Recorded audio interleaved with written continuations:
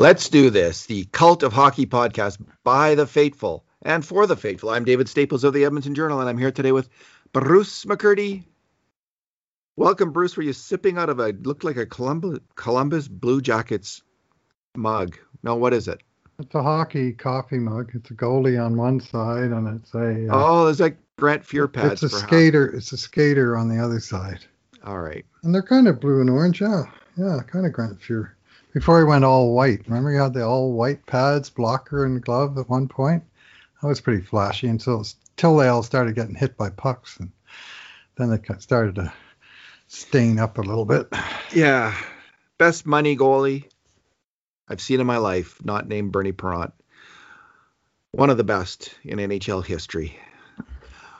Although he wasn't great against the Russians in '87, if I'm completely honest. He wasn't the Grant Fuhr. Anyway, that's a different issue. Well, except for in overtime in game 2, where if he lets in one goal in 30 minutes of double overtime, if he lets in a goal anywhere in those 30 minutes, they lose the series and they're done. And that was when Grant Fuhr did Grant Fuhr things and didn't let the other team get the next goal until Mario finally broke it open at 10:07 of the second overtime period. Not that I have specific memories of these things. But yeah, 6-5 scores do not look good on goalies. I'd have to look at the scoring chances in that game to be sure. Anyway, Bruce, let's talk about the expansion. I'm just Googling to find the scoring chances of that game because I actually did them. I did them at one point. How will I find it? Probably Howard. The Oilers at the trading deadline. Mm-hmm. Not the trading deadline, the expansion day trading deadline. Yeah. It's a moment widely hoped for by NHL fans in various cities where their team would be able to take advantage of the fact there's an expansion draft coming up. Teams can only protect so many players. Generally speaking, 7 forwards per team, 3 defensemen and 1 goalie. In general, it could be 4 and 1 in the other scenario. And this will leave all kinds of good players that they can't protect. So teams, in theory, would want to trade those players to get value for them before losing them to Seattle, would be the idea. And it's a little bit more complicated than that. It is. Because if you trade a player, so you get some value for him, you're going to lose another player. Yes. So it's not all that simple. It's almost like you had to have 2 good players that you were going to lose. So then it made perfect sense to move one of them. And then the offer had to be good enough to make sense for you to make the move. So it wasn't complete open season on the expansion list that Seattle hopes to feast off of, but there were some good deals to be had out there, Bruce. Yep. And the Oilers were not silent this week. They did make a trade, a couple of them. They did make an expansion draft trade when they picked up Duncan Keith, which meant they had to add Chicago could protect someone else, and the Oilers had to add Keith because he has a no movement clause to their expansion list. So they did make one move, but it's not generally. Listen, the general consensus around the NHL, and it is a massive and vast consensus. It doesn't mean it's right, but there is a vast consensus that the Oilers overpaid for Duncan Keith, and probably significantly so. And very few commentators say other than that. There are some that we've heard on Oilers Now this week. Lots of veteran hockey guys who like the deal from the Oilers' perspective. Louis DeBrusk and Kurt Levens from the Cult of Hockey has made a strong defense of it. And other people have defended the deal. But I'm going to say, in terms of people who regularly comment on the NHL and on the Oilers, it's about 90% who would say the Oilers overpaid. And in contrast to that today, Bruce, we have a number of deals where it looks like, and through the week leading up to the expansion draft roster freeze, we have a number of deals where some other teams got some pretty good deals. What in terms of what's standing out today for you, Bruce? What are you thinking today? Well, I mean, there's a number of defensemen that are moving around, with Keith having in the first piece to be moved, so that took the Oilers out of that market.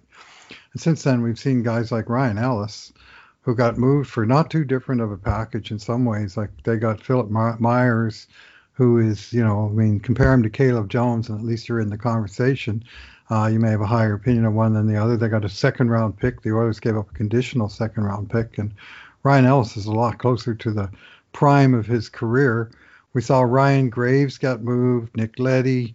We've heard, Ryan Suter that got bought out. There's a lot of defensemen. Alex Edler that's going to the open market. There's a lot of defensemen that potentially could have been second pairing left defensemen that the Oilers might have got for either a cheaper contract or a cheaper acquisition cost. And that's where I'm stuck, is that they gave up too much for not getting any cap relief on that deal. And for those who interpreting that as saying, me coming out and saying I don't like Duncan Keith, you're wrong. I don't like the trade that got Duncan Keith.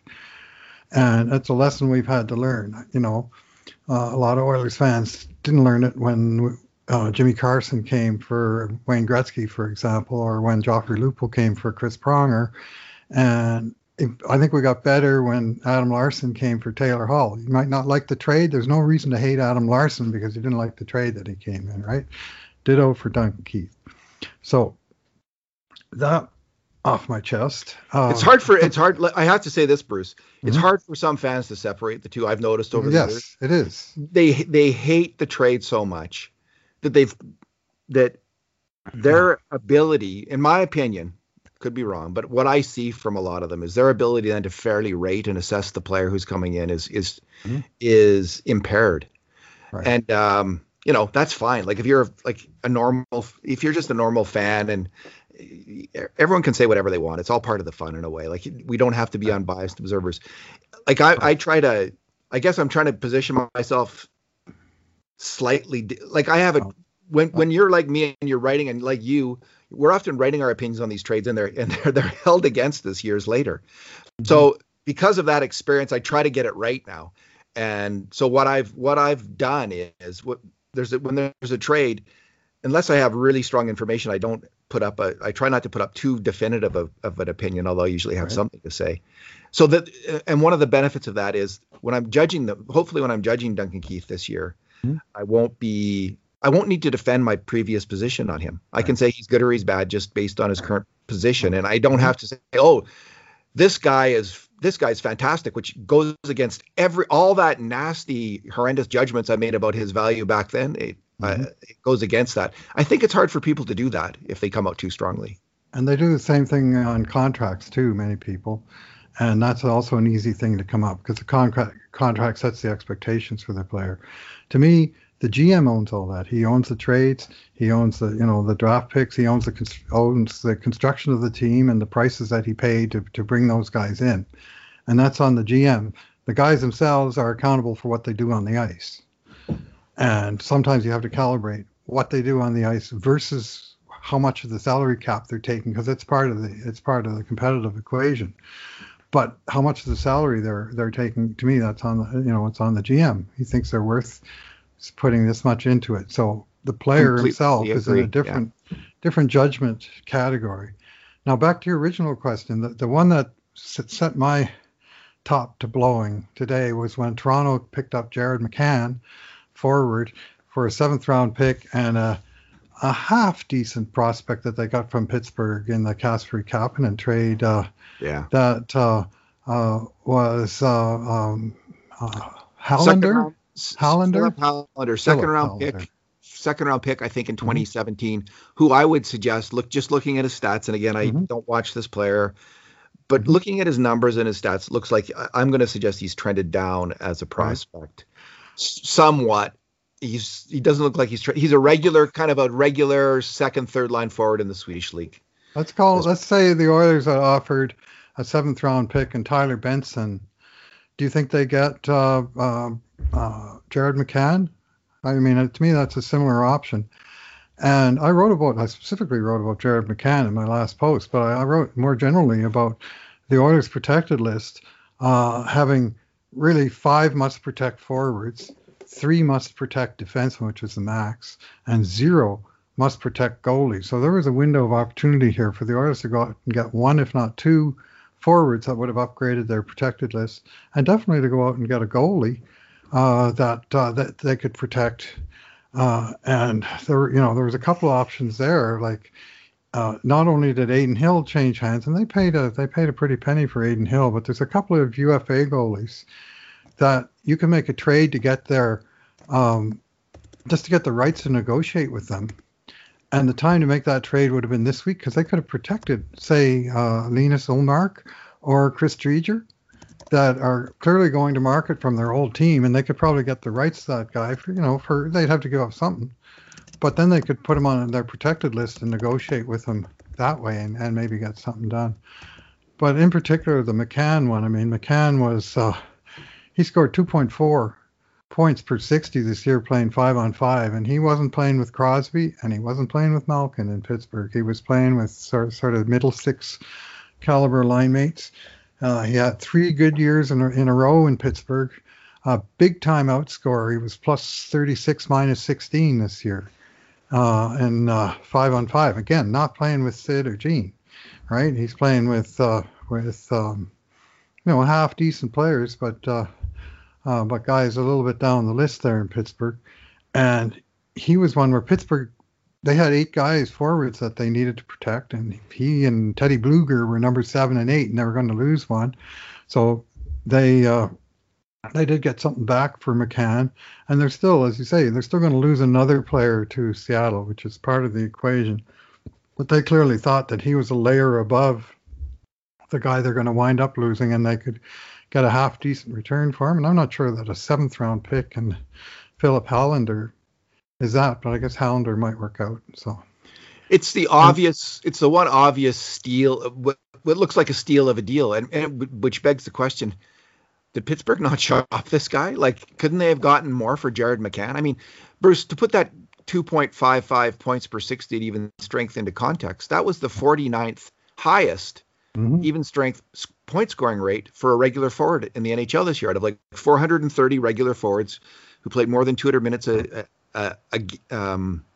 this season at even strength, that was the 49th highest. I mean, and as you say, this isn't just his first good year. He had a couple pretty good years before that, and this year his scoring was really good. Now, why couldn't they get more for that? And why wouldn't the Oilers, for instance, they've got a 6th round. Why not? Hey, we'll give you a 6th round pick and Tyler Benson. Like, again, that's a heck of a good idea. It's kind of baffling how someone can get a good deal like that. One guy gets it, and then everyone else is, I guess, sitting on the sidelines. I guess it happens again and again in the NHL. Someone's going to get lucky. Maybe it was just Dubas's turn, but I have to give Dubas credit. Like, other than Tavares' contract, I like almost everything he's done. I don't really like the Tavares signing. I think it was a bad idea. But everything else, the guy, he makes a lot of good moves. McCann plays center and he plays wing, and I think more he plays really wing in Pittsburgh. He can't take faceoffs. 43% on the dot, and he only took 130. Yeah, so this last year he played more wing than center for sure. Yeah. But he played parts of 3 seasons in Pittsburgh. Of course, 2 of them were shortened seasons, but overall he played 141 games, I think, and on a per 82 basis on a full normal regular season, 23 goals, 26 points or assists, 49 points plus 18. That's what he averaged during his 3-year stint in Pittsburgh. You're saying that's not an upgrade on what the Oilers are porting around in their middle six? I mean, saying that's, he's 25 years old. He's under 1 more year on his contract at under $3 million, and then he's a restricted free agent. Like, he had a lot going on, but not for the Oilers, apparently. Yeah, I mean, the Oilers gave up 2 second-round draft picks for a very similar player last year at the trade deadline, and Andres Athanasiou. That's the truth, Bruce. McCann's numbers, when you're just looking at the point scoring numbers, which is a really good number to look at. If you're going to look at any number for judging a forward, that's a really great proxy for offensive ability, is point scoring, especially over time. One season you can be out of kilter, but McCann's numbers are pretty good over time. They're better than Athanasiou's over time. And they didn't have to give up 2 second-round picks to get him. So this is that. Now, it's fair to say this. This is just one moment in time for the Oilers. For Holland's run of the Oilers, and there's 31 GMs now, other than the Seattle GM, making deals now, and only one of them, Dubas in Toronto, got I think a steal of a deal like that. The other ones, there was a few others, 3 or 4 or 5, who probably got deals that are going to work out well for their teams. But there's just the one who, what I would consider to be kind of what looks like larceny here. So Holland's he's in the boat with all of these other and these lots of very competent people on these jobs. It's sometimes hard to make a deal. And who knows why that deal, how did Toronto, that's really interesting. Why Toronto and why that price? I'd like to know the answer to that, because it does seem like that Pittsburgh didn't try very hard to get market price for this player. You can't get like a fourth round pick at least for Jared McCann. Maybe Hollander is a lot better. Maybe he's a lot better than you and I. So that's the obvious thing, right? Well, this is the obvious thing how we're getting it wrong. Hollander is a much better prospect than his numbers look in the Swedish league. And the draft pick was a throw-in. Well, Pittsburgh knows Hollander because they traded him for Kasperi Kapanen, and then now they've traded to get him back. Well, so they're obviously tracking him, and they obviously still like the player, and so maybe he's maybe he's someone who wins the trade for him. All I know is that Toronto got not only an NHL ready player, but a 25-year-old NHLer with 350 games under his belt. Like this is a player, and I thought that's what Edmonton was looking for. So Bruce, it's funny. Throughout the week, every time a new left shot defenseman came open, there was just from writers all over the NHL. Every single one of them was mentioning Duncan Keith, to the point where it was like, just shut up already, like shut up. Wow. And then of course, every time there was a left shot, the defenseman that came open, the first thing to pop into my mind was, like they could have had him instead of Duncan. So it's hard for me to blame. Like it grates on me that everyone's doing that, but on the other hand, I'm doing it myself. It shows how sticky a narrative is. Oh yeah. Like once that's out there, we're going to be thinking every time for the next year or two, probably the entire time Duncan Keith's in Edmonton. Like a part of me just hopes that he performs just to shut everybody up. Like, I mean, because I'm not like I'm a fan of the team, and I hope that Holland does well, and I hope that Keith does well on some level. So I'm kind of biased in that direction, in cheering for the GM and in cheering for the player too. So it does grate on me on some level, even though that he made the trade, not me. That's on him, and I don't think it was a very good trade. That's my gut feeling. That's my initial take. Is I think I'm in that group that thought he paid way too much, but still it grates on me. Well, yeah, and but it's only legit. I think. I mean, Holland went first, so in one sense he might have had first dibs on many of those guys. Nick Leddy. I mean, you know what Detroit gave up for Nick Leddy? The second round pick that they got from Edmonton. The second round pick they got from Edmonton for Athanasiou. I know. Yeah. So Bruce, if you go by points score, like if you go by a combination of point scoring at even strength and power play, and time on ice in various situations, key situations, even strength, overtime, shorthanded. Yep. If you use those 5 metrics to rate NHL D-men, so it's a proxy for offensive play and a proxy for how much their coach trusted that player. Right. Nick Leddy ranks in the NHL of all the NHL defensemen. Nick Leddy last season ranked 34th in the NHL. So he, in terms of coaches' trust and offensive performance, and this doesn't speak really too much to defensive performance, which is a big thing, still ranked 34th. And Ryan Ellis ranked what was it? He's the right shot defenseman that went 41st in the NHL. So these are 2 first pairing D-man by usage and point scoring that moved today for not a whole heck of a lot. And although some people really like this young defenseman, Philip Myers from Philadelphia, who went to Nashville, and I could see that trade eventually being seen as more of an even trade. So yeah, some people really like that Caleb Jones fellow who went to Chicago too. Well, that's it, isn't it? We don't know. I mean, in each case, we're just kind of saying, well, he's an interesting prospect. We'll see what happens. And Duncan Keith, Bruce, I ranked the defensemen for the top 97 defensemen. I was trying to actually look at who are the real first pairing defensemen in the NHL. So I went to 60, and then I actually just wanted to see where Adam Larson would fit on my list, and that was closer to the 90s. I think he's in somewhere in the 90s. So I ranked the top 97. Guess who isn't in the top 97th in terms of both usage and point scoring? Duncan Keith isn't Even in with the. all that ice time, eh? Well, his point scoring, I was going on a rate basis, and his Oh, point right. scoring on a rate basis is weak. Bruce, it's bottom third pairing for the last couple of years. Mm-hmm. So Duncan Keith isn't on that list. So take that for what it's worth. I feel it might be worth something, or I wouldn't be mentioning it. Mm-hmm. Okay. There's a rumor here. There was an interesting tweet. Are we done with that part of it? You want to? Yep. Okay. Yeah. Go ahead. Window was, sorry, I'll wrap up by saying the window. This was a big window before the expansion draft declaration. Players being available who wouldn't otherwise be available. Like once these guys clear the Seattle expansion process next week, you could go back to the same GMs and say, well, what's the price tag on this guy or that? And it'll be higher.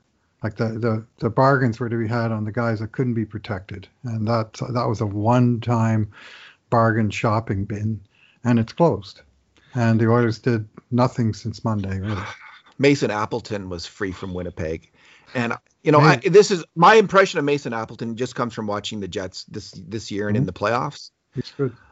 If I was to bet on who's going to be a better player over the next 6 years, Mason Appleton or Zach Hyman, I would bet on Mason Appleton. He's what, 5 years younger, 6 years younger. I don't think he's been as injured as Zach Hyman. He looks to me like they look like kind of similar style players. And Mason Appleton is, let me just check. I got to make sure I'm right on this, on his age, because I think he's about 5 years younger. He's 25 years old. So he's 6'2", 193, 6th round draft pick. And he had a pretty strong season. Yeah. And, he just, let's put it this way. Anytime the Oilers played the Jets, which was 13 times this year, and I watched every one of those games, it seemed like Mason Appleton was a factor in those games. Like he's not a guy that, just cruises and goes through the motions some nights. Like he always seemed to be, in the middle of things. So, and I don't know if Winnipeg can protect him or not. And if they can't, probably Seattle will take him, eh? Yeah, I wish the Oilers had, like, if you're doing cost benefit analysis of going 6 years for $6 million on Hyman, which is the rumor. Mm-hmm. I'm really against that, Bruce. Like the more I dig into it, and I did a post where I recently dug into it just last night. And when you look at power forwards, which is what Hyman is, he plays that gritty game heading into their 30s. Some of the superstar players are really good players, like Iginla, plays that physical game, and Shane Doan. They hung on well. But when you get to players kind of and Landeskog might arguably be in that kind of touching into that category where he might make more sense for some team to make a big splashy offer on. But when you get to the kind of the quality of winger that Zach Hyman is right now, and he's a really good player. Like, I don't want to denigrate the player. He's a really good player right now. I'd love if he was on the Oilers next year, year after that. I think there's a really good chance he could even significantly improve the team and help the Oilers compete in the Stanley Cup playoffs. I don't have any doubt about that. But when you look at that quality of player like that, his level, which is, probably like not first line, but second line, big, tough, grinding winger with some skill, they usually don't last very well. I'd rather. And there's just all kinds of guys like that who don't last at all. Like, and it seems to be the rule rather than the exception that they don't last. The exception is the guy who lasts a little bit longer, who's kind of at that level. They all seem to burn out around 31, 32, if not before then. I'd rather make Tampa Bay an offer for Alex Killorn, who has 2 years to go at $4.4 million, who they're probably not able to protect in this expansion draft. So again, there was a window here for that. And he may well survive the expansion draft process, and they're still going to be looking to shed salary. So that's not necessarily a door that's fully closed. But if you can get that guy, he's the same. He's got things in common, certainly with Zach Hyman. He's a battle winner. He's a glue player. Does lots of different things. Excellent penalty killer besides. Not a top-notch first-rate scorer, but not a bad scorer. Like, if he's the third best guy on your line is going to be a good line. Let's put it that way. And that's basically how things lined up for him in Tampa. And that's how things could have worked out for him, in Edmonton, technically. And to get a guy like that 2 years at a controlled cost like that, that's to me, that's the kind of guys Oilers should be targeting, as opposed to going 6 or 7 years deep on a 29-year-old free agent, as you pointed out, with a couple knee injuries in the last few years. Yeah, and again, we don't know who knows who's spreading the rumors about, the Oilers, the contract offer that might have come from the Oilers or from other teams, and the teams that are actually interested in Hyman. They generally often get it right with these rumors, though. There's enough of them that there's enough smoke that I'm assuming there's some fire here. So, but yeah, I just think there's, and you raised a really good point, Bruce, the last time we talked on Hyman, was this whole idea of blocking Dylan Holloway. I mean, the chances, what are the chances over the next 6 years that Dylan Holloway's a better player than Zach Hyman? I would say it's the chances are excellent.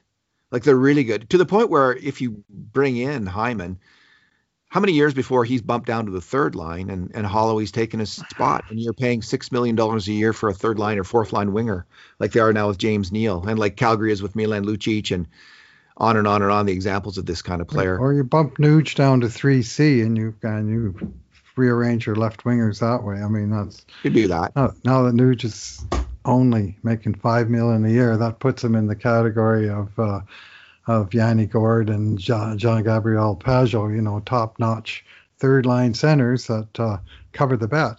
So, I mean, he's now at least in that in the price range for high-end 3C. So that's one possibility down the road. That's true. Although I honestly, I haven't loved Nuge at center in quite some time. Although I did love him in Game 4 of the playoffs at center.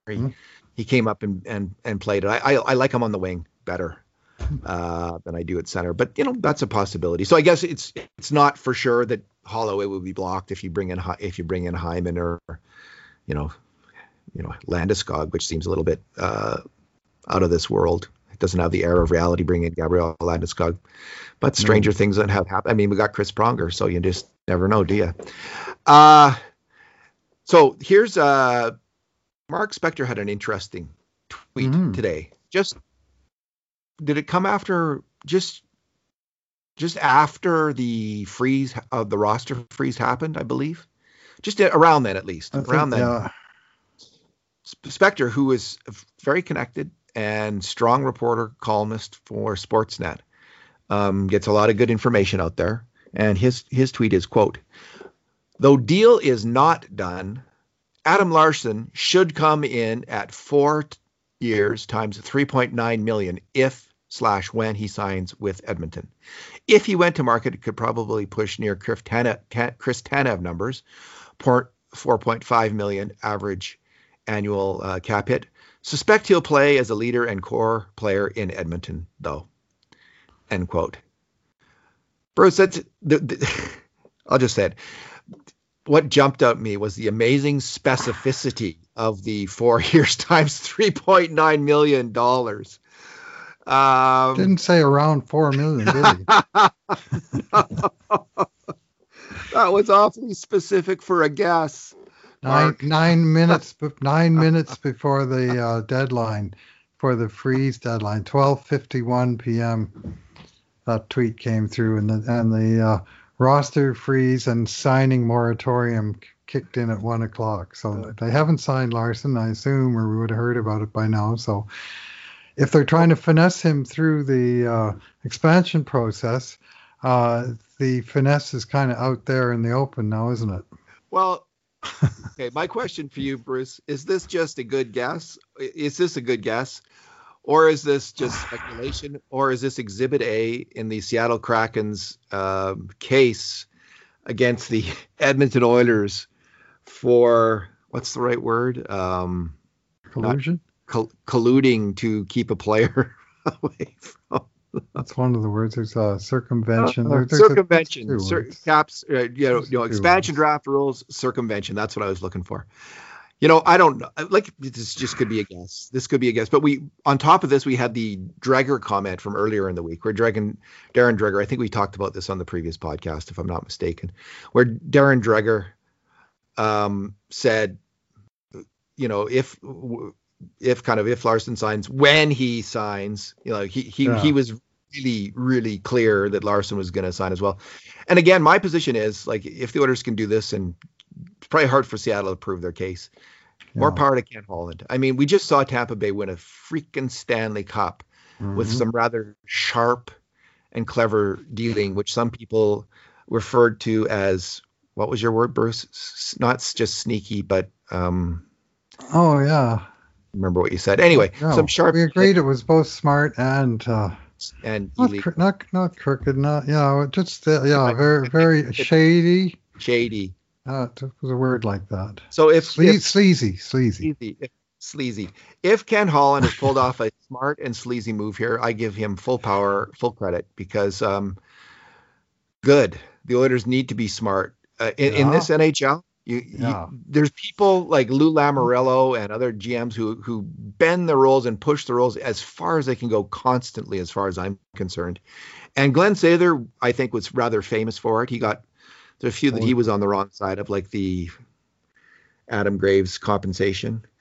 But anyway, there was a few where the Oilers got, and you can bring up your favorite example right now if you want, Bruce. Bank Aki Gustafson. I was going to say, if Seattle cites the Bank Aki Gustafson precedent and says we should just get this player from Edmonton because we think they skirted the rules, and NHL would look in their big rule book, page 1, number 1.1.1, take it to Edmonton every chance you get. And you know how that ruling goes. Anyway, this is me being a paranoid fan, but a paranoid fan with a 40-plus year history of being on the wrong end of league decisions, I got to say. So, Bruce, in the future, we could just sit here and you could say, just say one word, Bent Aki Gustafson, and we could both sit there and just mutter and curse for 5 minutes. And then I could throw out Troy Millette, and we could both sit there and mutter and curse for 5 minutes. You could just go back and forth, name it. We don't even have to say anything else. That could be the podcast. Troy Millette scored 1 goal for the Edmonton Oilers. He was compensation for Adam Graves, who scored 280 goals for the New York Rangers. Fair? Seems fair. Decision coming from the league office in New York. Just saying. What most people are thinking isn't fair right now, Bruce, is that you have a memory that can pull out the fact that Adam. Well, someone needs the institutional memory around here, right? That's what Ken Holland is up against. Yeah. All right. So yeah, I think it's a sharp. If the Oilers do have a deal in place, okay. First of all, that's good for Ken Holland, but second of all, thank goodness God, thank goodness gracious, Bruce, because Adam Larsson. I mean, I've actually liked this last little moment here, where all kinds of fans have had to face the idea that Adam Larsson might leave the team. Because it's brought out the Adam Larsson love like no other thing have I seen since the Taylor Hall trade. I think there's been a lot of people who have been a little harder on Adam Larsson than they otherwise might have been if he hadn't moved in that trade. But this is bringing it out, man. The Adam Larsson love is coming on strong. And as anyone who listened to the last podcast where I suggested a 3-year deal at $5.5 million would be my upper limit for Adam Larsson, which is significantly higher than what Spectre is suggesting. I have a different valuation of Adam Larsson than probably 99% of Oiler fans. Well, maybe even not. I wonder how many have a similar as me. Maybe it's not just me. Maybe there are like 10% or 20% who also value Adam Larsson at that high level. But I'm thrilled if this deal's in place.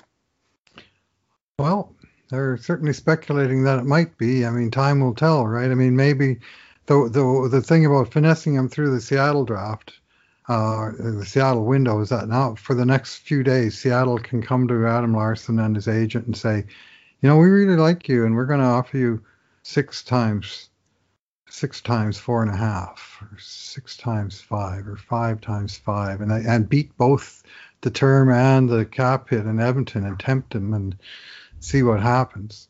I'm liking seeing that. It sounds like something's going to get done, but we'll wait until it actually is done before we can pop the cork. I just wonder, because the way that we do analytics, and I put a lot of stock in it, looking at scoring chances for and against, and their major contributions for and against. Adam Larsson is at even strength ranked as the Oilers' top D man for 2 years running, better than Darnell Nurse and better than there was 1 year where there was about 5 guys who were really close, and then this year he was just a little bit better than that. Larsson was a bit more significant, his lead. So there's all kinds of individual analytics that an NHL team could track defensively. We just track one of them, kind of a Mm-hmm. mistake-based analysis rather than positive things people do defensively.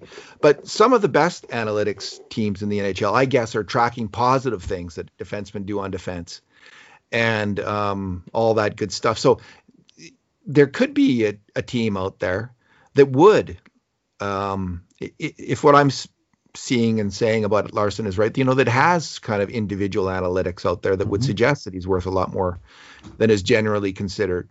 Because that's how I see it. That's how I see the player. But maybe that's not the case. I don't know. Something I can't answer. It's funny. One of the defensive analytics that has been available from the league for the last 20 plus years is the stats that are most frequently derided by modern analytics people, namely shot blocks and hits, which measure two different things that defensive players can do when they don't have the puck: get in the shooting lane or take the guy out. And those stats certainly do have their flaws, but they also give you some information about the way he plays. And, Adam Larson was in the top 10 among NHL defensemen. In fact, I think he was in the top 5 among defensemen in both of those categories this year, meaning that he was a proactive defender without the puck. That's what I take out of it. He also had pretty good shot metrics, Bruce. Like in the overall in the NHL for D-man for expected goals for percentage, he ranks 70th. And considering he didn't play very much with Connor McDavid, I don't know how many minutes he played with Draisaitl or McDavid this year, but he didn't play that much with McDavid. I know that for sure, right. just from memory. McDavid played so much in the one unit, right? That's right. And then when it wasn't, so pretty good. So maybe this is why there's such widespread appreciation of Larson right now, because the people who put a lot of stock in shot metrics saw Larson's number. They looking at his number, they think he was pretty good this year. So that could explain it. Anyway, I'm going to be doing a poll, Bruce. I think the final foot to drop on the Taylor Hall trade is if and when Adam Larson signs with the Edmonton Oilers. That's kind of the final moment to make a judgment on that trade, I'll suggest, because it's the final transactional moment. Like when his decision to sign here will partly be based on how well he did here, how well management thinks he did here. So it's related to that period. And if he signs here, I would say it's a plus mark for that trade overall. So I'm going to give, I want to do a poll then and see what people think of that trade, the kind of the final assessment of it, and see, I'll have to think about, like, what would you say, who won the trade, New Jersey or Edmonton, I guess is the final question. So see what people think. Yeah, well, I mean, in a sense, any trade that happens is one player's contract for another player's contract.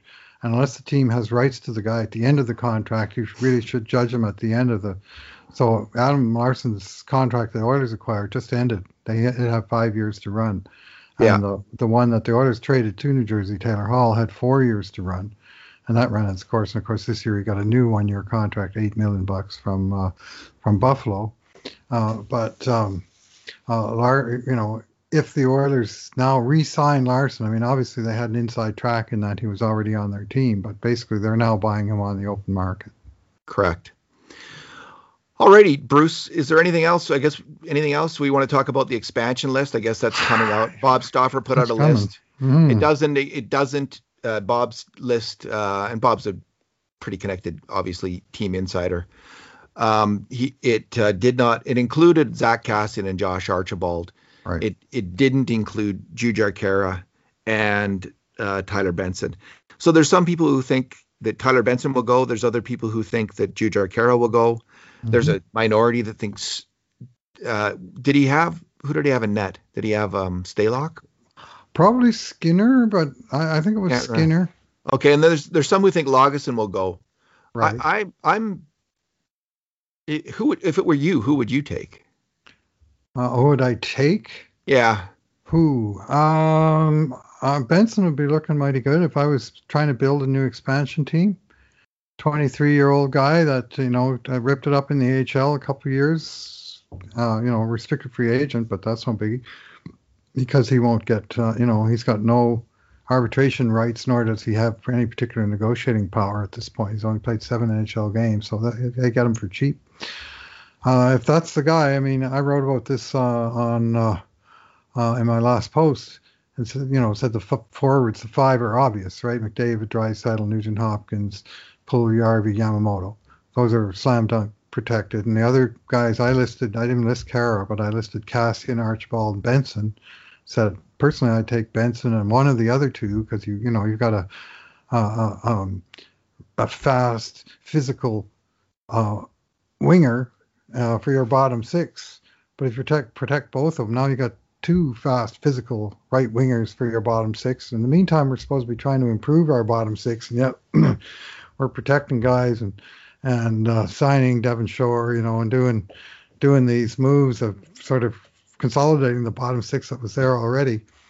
And in the meantime, they've got this guy that they put a 2nd-round draft pick in. They developed him for 5 years, 3 years in the organization. He's come along nicely. He's a point-a-game player in the AHL now.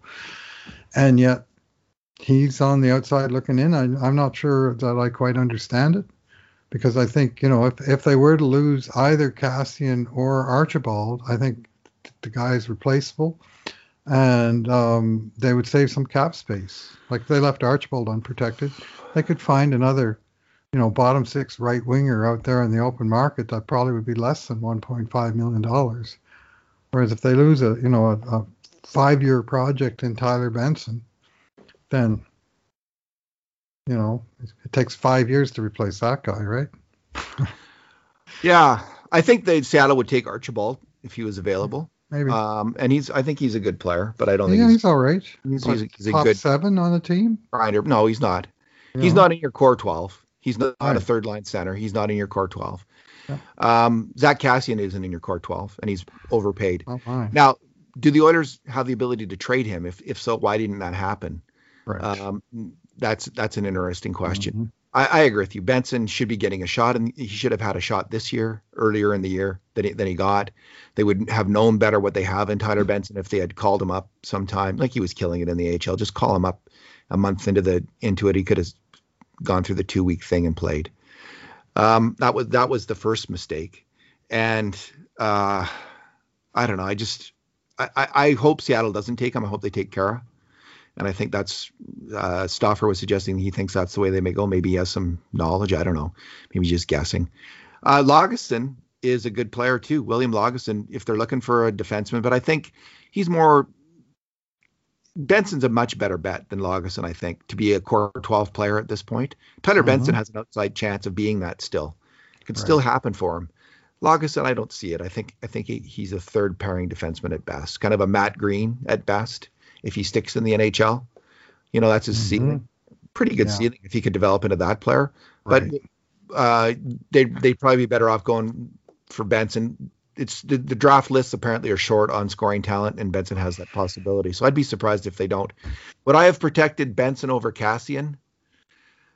The only reason I'm protecting Kassian personally is if he has trade value. Like if you could get something for him in a trade, and I just wonder maybe that was a hard trade to make before expansion, before the list had to go in, because then a team would have had to protect Kassian. I don't know. I don't have the answer to that, Bruce. Maybe they just like Kassian. Maybe the obvious thing is just like the obvious thing in the end with Duncan Keith was they saw Duncan Keith as a 2nd pairing left side defenseman worth that amount of money, and they were prepared to pay the price because that's what was their evaluation of that player. And maybe the obvious thing here is they just value Kassian as a 3rd-line enforcer, and they want to keep that guy on their team because they think if they lose that guy, they're going to be looking for that guy. And it'll be hard to find someone who can also play hockey like Zach Kassian can. Maybe they see him as a core player of a sort. Or maybe the leadership group really likes the guy. I mean, who knows what's going on behind the scenes, right? But it's, from a strictly if Seattle were to come along and pluck that contract, you'd like to think the Oilers could do quite a bit with an extra $3.2 million in cap space for the next 3 years over the guy that scored 2 goals this season. But that's just maybe maybe Bob's list is incorrect. It's possible, and they'll protect Benson and let Kassian let it roll. See what happens. We'll know more tomorrow. But we're going on the going on the idea that Bob's list is probably the list that's going to go in. Yeah. Well, when I wrote about the other day, I said I'd keep Benson and one of those two guys, but I also said it wouldn't surprise me in the slightest if Holland went with the two veterans, and sounds like that may be the way he's leaning. Because this just in, I value Bob Stauffer's guess at who's on the protected list more than I value Bruce McCurdy's guess. Yes, Bob's got a few more sources than we do. He does, as he mentions on his own show, he does work for the team. He's also an incredibly hard worker. So Daniel Nugent-Bowman of The Athletic reported that the Oilers are thinking of qualifying Cooper Marody, which is good news. I think it's excellent news. You've got to do it. I mean, why wouldn't you qualify? I mean, they might wind up trading the guy, because I hear there's a little bit of a difference of opinion there, but he has some value as a trading chip. I mean, if there's going to be a trade down the road of, that includes even let's say B-level prospect, and they throw in Marody and they get something substantial back, that's better than just letting the guy walk and sign somewhere else, because, I mean, he led the AHL in goals this past year. Like, he can score. And I can't remember if this also came from the same article, but there's talk of maybe the Oilers not offering qualifying offers to Kara and Cahoon, but maybe re-signing them at a lower amount, both of them. Not sure about that with either player. So someone's going to have to fact check me on that. I should have checked before I came on. Kara kind of makes sense, but if they were to do it, they would actually sign, rather than issue the qualifying offer, they would announce that they signed an extension and that the two sides had agreed to some lower figure, because his platform rate is $1.3 million. And some would say his value is probably closer to $1 million. So if it comes in that the team has signed him to a 1 or 2 year extension for $1 million, it wouldn't be a shock. And it wouldn't be a bad move, I don't think. Yeah. And we'll just have to see with Cahoon. He might make sense coming back as a third line player at a low price. He'd be a decent. I didn't mind Dominic Cahoon as a hockey player. I mean, he's a smaller player. He's a finesse player. You have to have a good mix on your team, and the Oilers have some. They have quite a few smaller guys already. One of them, Archibald, hits above his weight, obviously, and Yamamoto's no shrinking violet. Right. What is a shrinking violet, Bruce? Do you know? Yeah, it's a violet that shrinks. I think it shrivels up away from the sun, possibly. I'm not sure. Shrinking violet. Yeah, there's some biological basis in it, I'm sure, but it certainly is not a term of endearment when you're talking about an athlete, especially in a physical sport. But often you hear it as he's no shrinking violet. You almost never say that guy's a shrinking violet. You don't usually hear it like that. Most sources say the phrase originated in the UK and refers to the violet flower. Well, it's not a very exciting story. Bruce, you got to go on your walk. I got to get cleaning the house here. So you got anything else, or do you want to? Well, you got lots of grist for the mill for future podcasts. There's so much going down here. I mean, tomorrow morning, I think officially the news comes out as to who's protected. And then Seattle's got 3 days to have at her, to talk to all the free agents, to look at all the 30 lists that they've got of players they could potentially choose from the teams, to work out side deals with those teams. And then sometime Wednesday, 6 p.m., I think it is our time, that the black box is lifted and the Seattle team is introduced as the guy. And you'll remember the same situation that's happened with Vegas 4 years ago when the news came down that they'd taken Griffin Reinhart off of the Oilers at that time, among a lot of other way more newsworthy events. Like, they made some big side deals and stuff that worked out very well for them. So that's going to be exciting. And then right from there, we go right into the draft. And right after the draft, it's qualifying restricted free agents. And right after that, we're into unrestricted. Like, it's all within the next less than 2 weeks, all of this stuff. So I think we'll probably be doing, it'll almost be like every other day, like regular season podcasts again, David. Alrighty. Thanks for talking today, Bruce. Thanks for listening, everyone.